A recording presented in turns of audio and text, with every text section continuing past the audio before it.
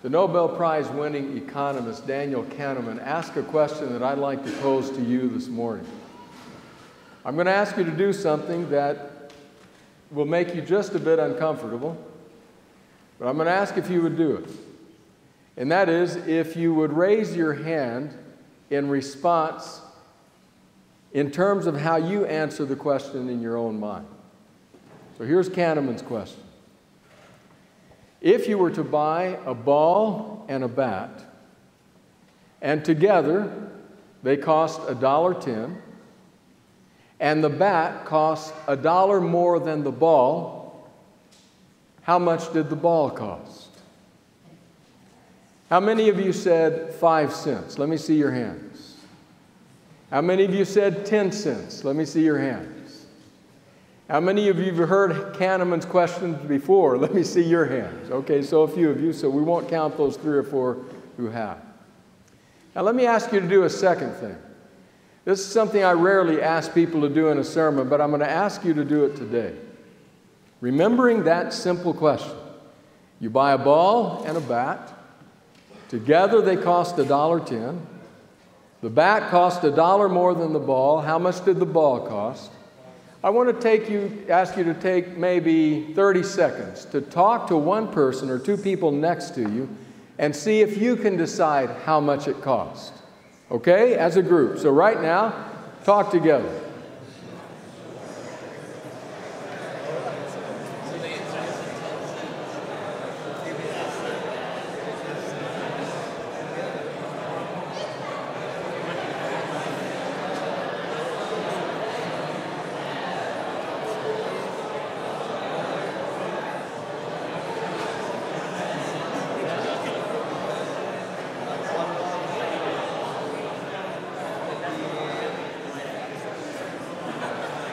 Okay.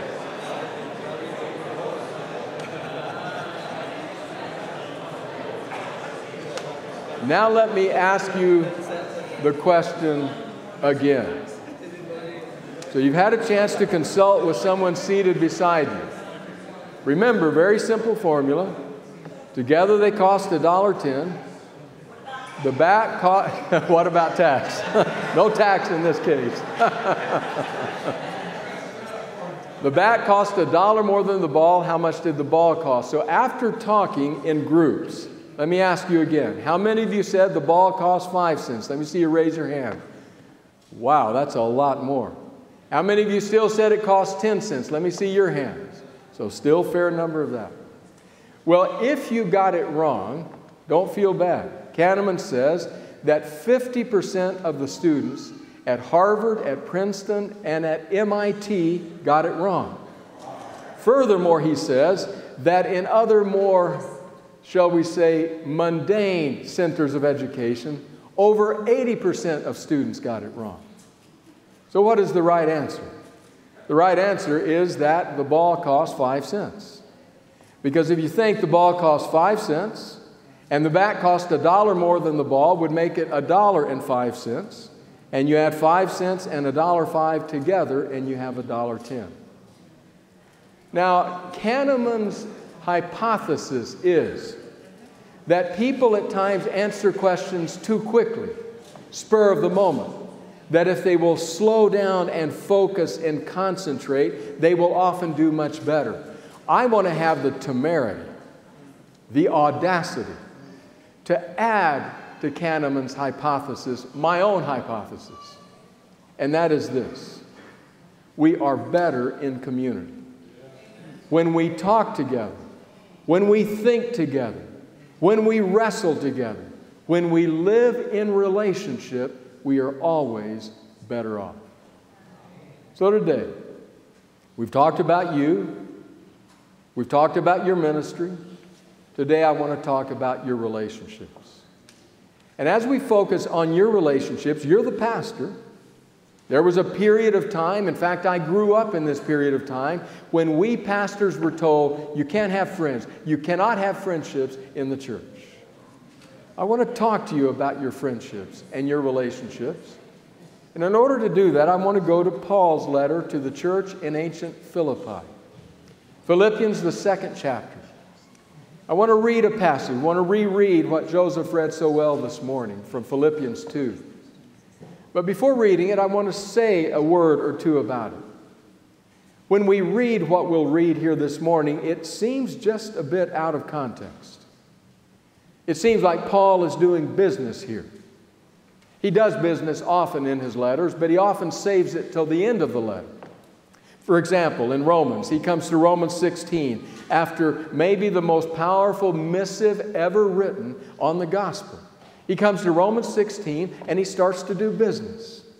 Well, say hi to Aquila and Priscilla. They've been with me in the battle. And Rufus and his mother, say hi to them. She was a mother to me as well.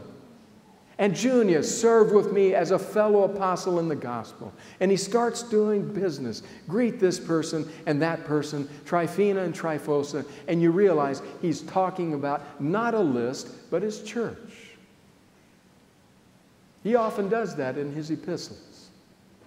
What's a bit surprising here in Philippians is that as we read what he says, he seems like he's doing business.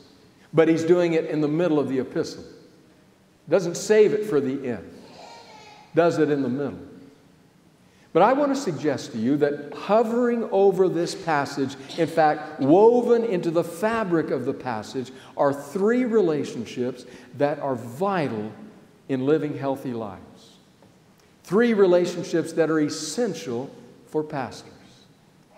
So Philippians 2, I start reading in verse 19. I hope in the Lord to send Timothy to you soon, that I also may be cheered when I receive news about you. I have no one else like him who will show genuine concern for your welfare. For everyone looks out for their own interests, not those of Jesus Christ. But you know that Timothy has proved himself, because as a son with his father, he has served with me in the work of the gospel. I hope, therefore, to send him as soon as I see how things go with me, and I am confident in the Lord that I myself will come soon. But I think it is necessary to send back to you Epaphroditus, my brother, co-worker, and fellow soldier, who is also your messenger, whom you sent to take care of my needs. For he longs for all of you and is distressed because you heard he was ill. Indeed, he was ill and almost died. But God had mercy on him, and not only on him, but also on me, to spare me sorrow upon sorrow. Therefore, I am all the more eager to send him, so that when you see him again, you may be glad, and I may have less anxiety.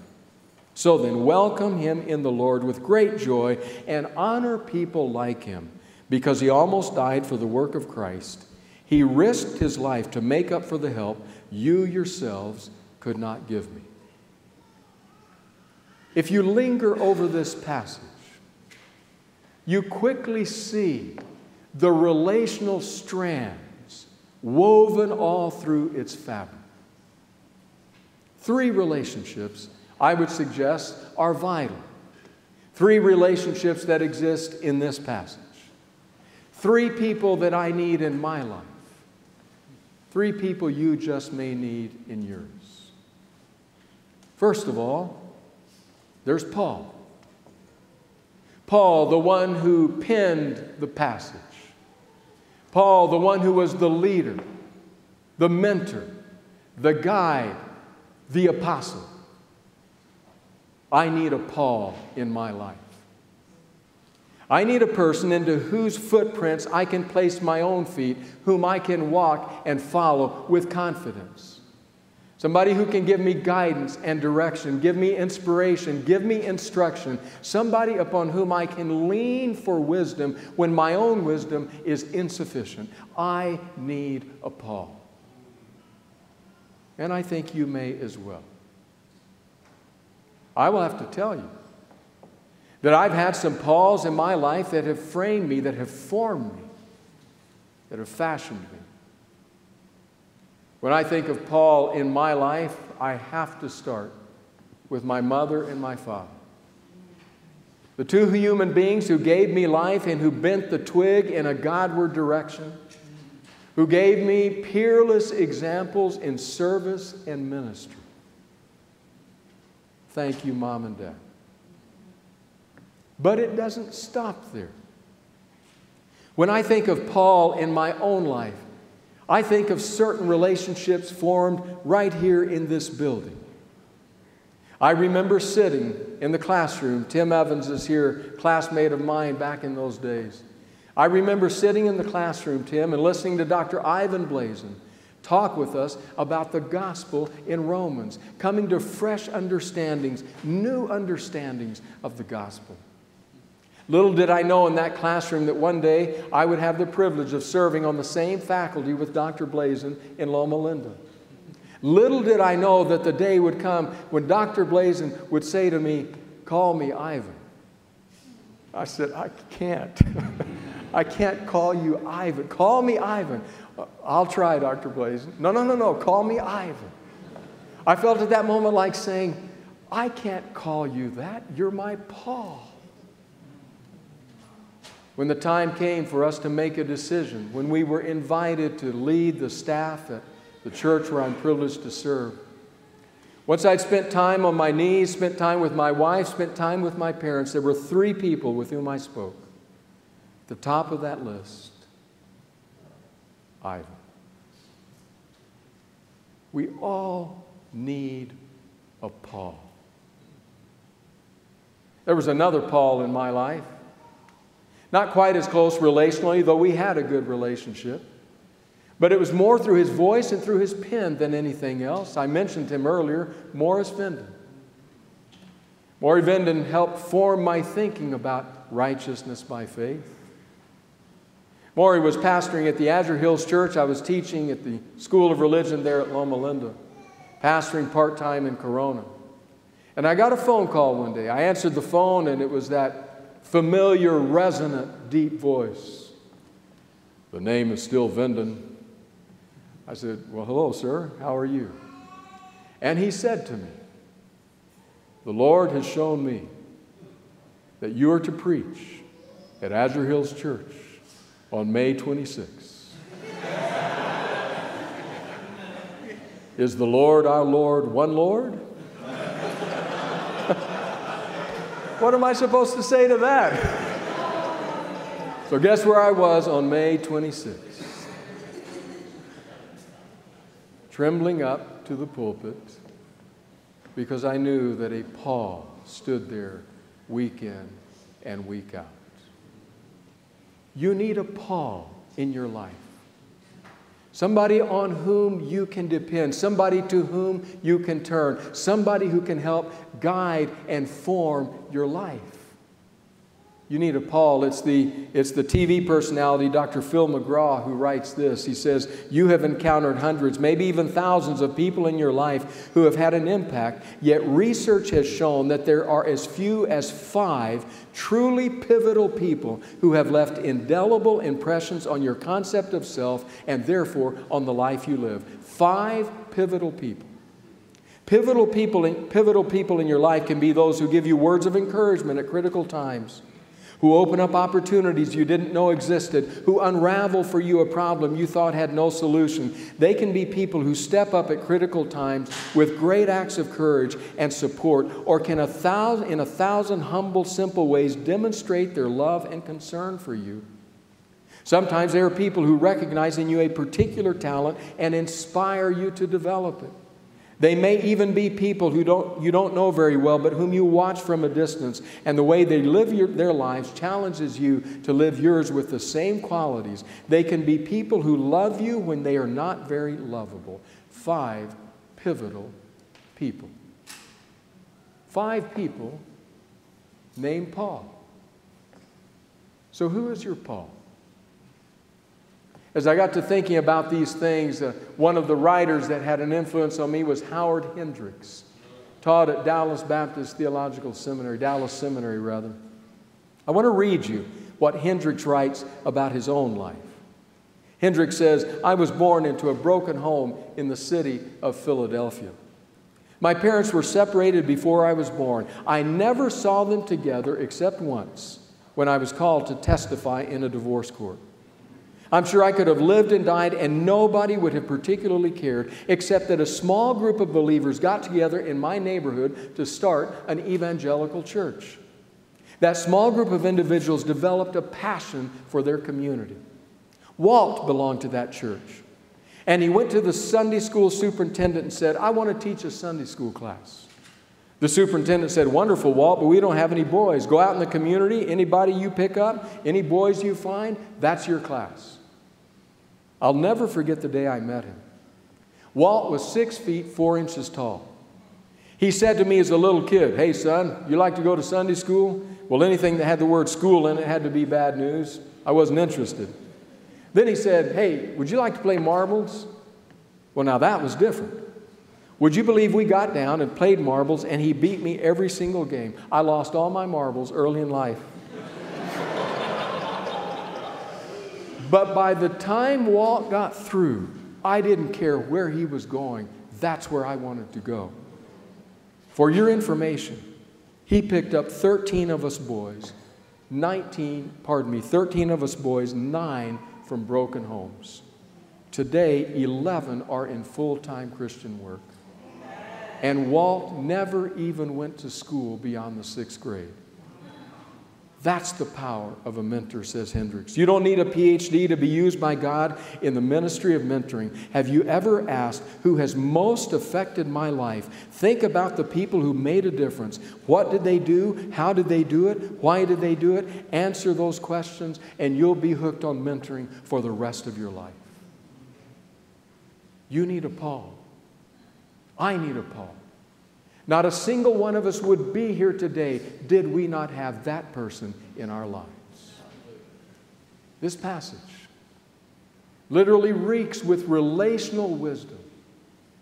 It tells me 3 people I need, and I believe 3 people you need. We need a Paul. But there's a second person, a second relationship in this passage. We need an Epaphroditus. Epaphroditus. That's not a common name. In fact, in the entire canon of Scripture, his name appears only in Philippians. Now, some have said, well, maybe he's the same as Epaphras. But some research into what the different scholars say assured me, no, it's not the same person. Epaphroditus, critical in the life of the Philippian church. And yet, did you notice how Paul referred to him here? This man whose name we have so seldom heard, that when we read it, we actually aren't quite sure how to pronounce it. That's how unfamiliar he is. And yet, did you notice how Paul speaks of him? He calls him my brother, my co-worker, my fellow soldier, your messenger. Messenger, the Greek, apostolos. Paul is saying, he's my brother.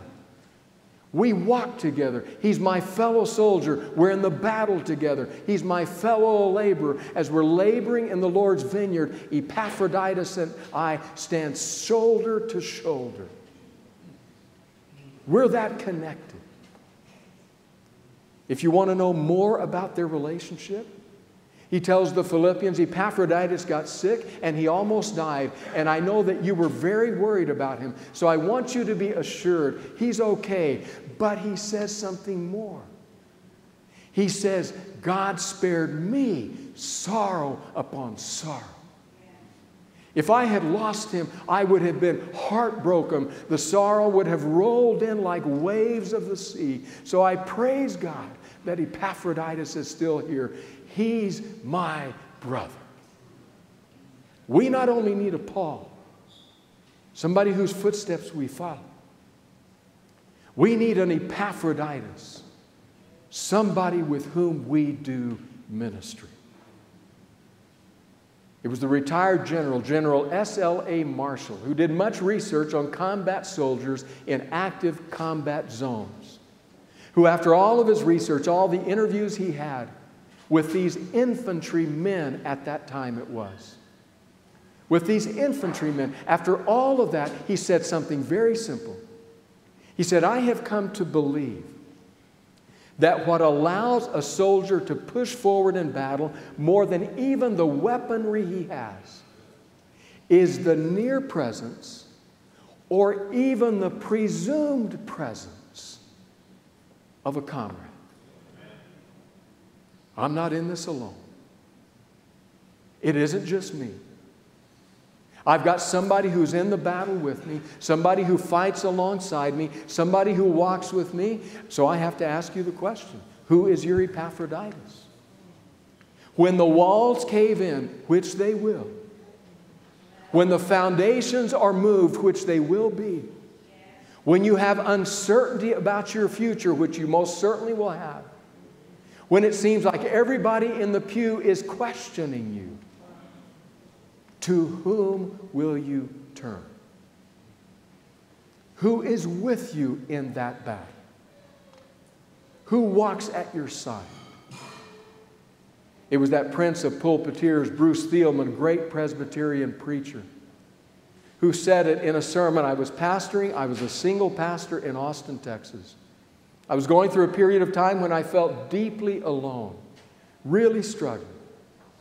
And it was at that period of time that I got a cassette tape in the mail. It's called Preaching Today. And on that tape, that month's edition, had a sermon by Bruce Thielman called The Comradeship Christ Commands. Based on Galatians 6:2, bear one another's burdens and thus fulfill the law of Christ. He preached a sermon that seared itself into my soul. There's one line all these years later that I continue to carry with me from Thielman's sermon. He said, as a follower of Christ, you should never have to bear anything alone.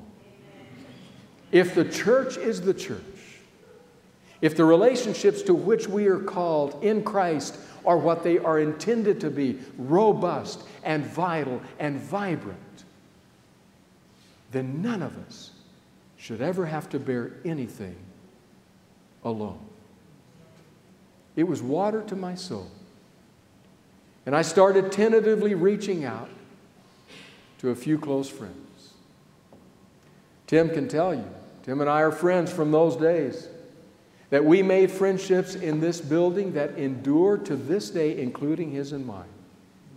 People to whom we can turn with confidence, with assurance, with certainty that there will be an Epaphroditus on whom we can lean. I think of the longest serving Speaker of the House, Sam Rayburn. Served for many years in a divided country. But Sam Rayburn believed in friendships, believed in relationships, deeply believed in them.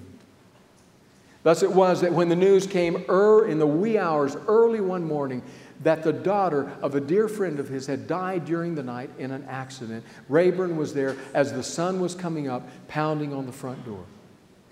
This was a friend with whom he was deeply connected, whom he knew well. He shared often about what was going on in his life and in his work. That morning as he pounded on the door, finally the friend managed to stagger through the fog and open the door and look out and say, "What are you doing here?"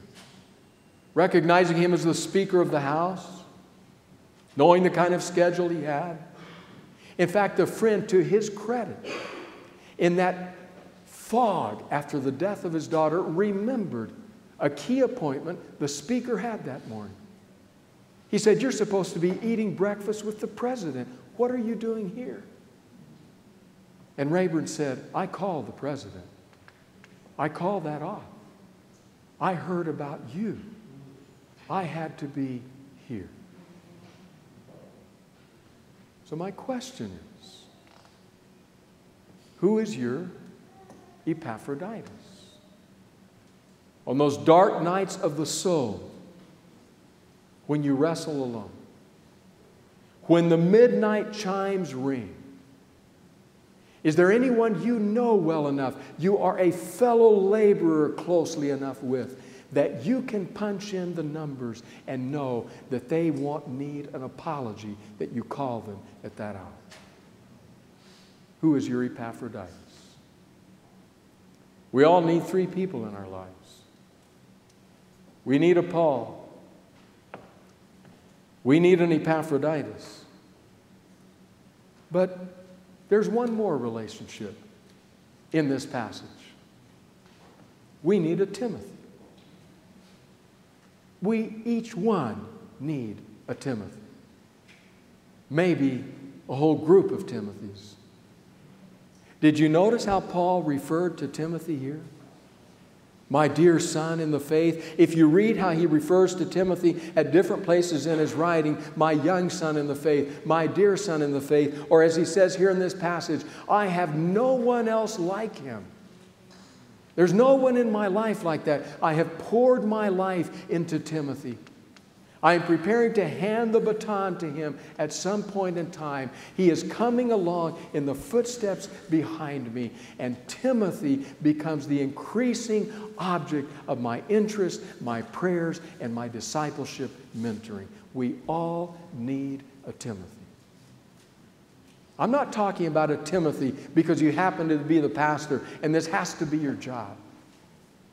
I'm talking about a Timothy into whom you pour your life because God has placed something on you and you are going to give it as freely as you've received, just so freely you will give. Timothy, dare I say that if you now or in the future will have little crumb crunchers in your house, little rugrats around your knees, look no further for a Timothy. It must begin there. I think of my own kids, Austin and Miranda. And I can still remember that they gave me a little plaque on one Father's Day. I think they were still a bit young to fully grasp it. They understood some of it. Still sits in my office to remind me. Some of the words are these: walk a little plainer, Daddy, said a little child so frail. I'm walking in your footsteps and I don't want to fail. Talk about a burden to which we bring to God in prayer, saying, God, please make me faithful with these two Timothys in my life. But it spreads beyond that. I know that because I've been a Timothy. I think back to my teenage years. We were living in Guadalajara, Mexico. My dad was pastoring a very unique church in Guadalajara. It was a church made up almost exclusively of medical students and their families. Medical students who, for one reason or another, had not gotten into medical school in this country, and they had traveled to Guadalajara to study medicine there. And so there was this church, 250, 300 people, English-speaking church in a Spanish-speaking land. Medical students. It was a place tailor-made for me to turn my back on the church. You say, why? Well, the answer was very simple. The people there were all older than me or much younger than me. There were months, there were years when I was the youth department. Me. It was tailor-made for me to say to Mom and Dad, I don't want to go to church. There's no one there my age. There's nothing there that interests me. I don't want to be part of it. I want to go there and just be myself. Only me. Tailor-made for that. But something happened in that church. Something happened to a number of men. I thought they were older. Now I look back, they were 30, 32, 35, 40. They were young men. I thought they were old. Something happened in the hearts and lives of a few of these busy medical students. You want something harder than going to medical school? Try going to medical school in a new language. You want to talk about stress? They were stressed to the limit, trying to somehow adapt to a different culture, trying to learn a new language, trying to digest all of the scientific information necessary to be able to pass boards back here in the United States. And yet there were men in that church who would call me. Randy, we're going camping this weekend. Wouldn't be the same without you. Someone would come up to me at worship. Say, Randy, if it wasn't Sabbath, I'd ask if you want to play football with us tomorrow. I'd say, if it wasn't Sabbath, I'd say, absolutely. Nathan would call me and say, I'm going downtown Guadalajara to have a new gym, new workout gym, new weight gym. I'd love to have you come along. And do you know that one person at a time, one man at a time, they poured into this Timothy to the degree that, being the only youth, I loved church. Because I got to see them. I got to talk to them. I got to feel like I mattered. Do you know that it was in that church, in the context of those friends, that I felt the dawning certainty of a call to ministry? What would it have been for this one preacher had there been no Pauls? Had there been no one to say, we want you on the field with us. We want to play on the court with you. We want to camp with you. What would it have been? Make no mistake about it, we all need Timothy in our lives. You go from this place to go into full-time ministry of some kind, many of you as pastors. You go to a place where they will pay you to do these kinds of things. It will be so easy for that to merely become a job. Something that you just do, the hours that you have to do them, and then you get away, and I don't want to see church people. I understand that. I shop at different shopping centers, at different grocery stores where I don't think I'll run into people I know. I know the stress. I know how you think I just have to have some space. I get it. But I also know this. There are people out there whose futures are being formed by how we respond. There is someone out there today who may stand and preach on this platform one day. If you draw her, if you draw him under your wing. We all need a Paul. Somebody who leads us, who guides us, who pours life into us, who gives us a mentoring example to follow, who can say, as did the Apostle Paul, follow me as I follow Christ. We all need that Paul. We all need Epaphroditus to assure us we're not alone in this battle. We can turn here for support. This is the kind of relationship that is so meaningful that if we lose it, sorrow upon sorrow will wash in upon us. And we all need a Timothy, someone into whom we pour our lives. We give freely what we have been freely given. So I ask you, who's your Paul? Who's your Epaphroditus? Who's your Timothy? In fact, I ask you one more question, which just might be even more important. Who is there who, when asked, who's your Paul, your Epaphroditus, your Timothy? Who is there who, when asked that question, answers with your name? Gracious God, we thank you for the robust relationships that are intended to exist within the body of Christ. We thank you for your call on our lives. We thank you, Lord, for the example of Paul, Epaphroditus, and Timothy. Please open our eyes to those relationships in our lives, we pray. In Jesus' name, amen.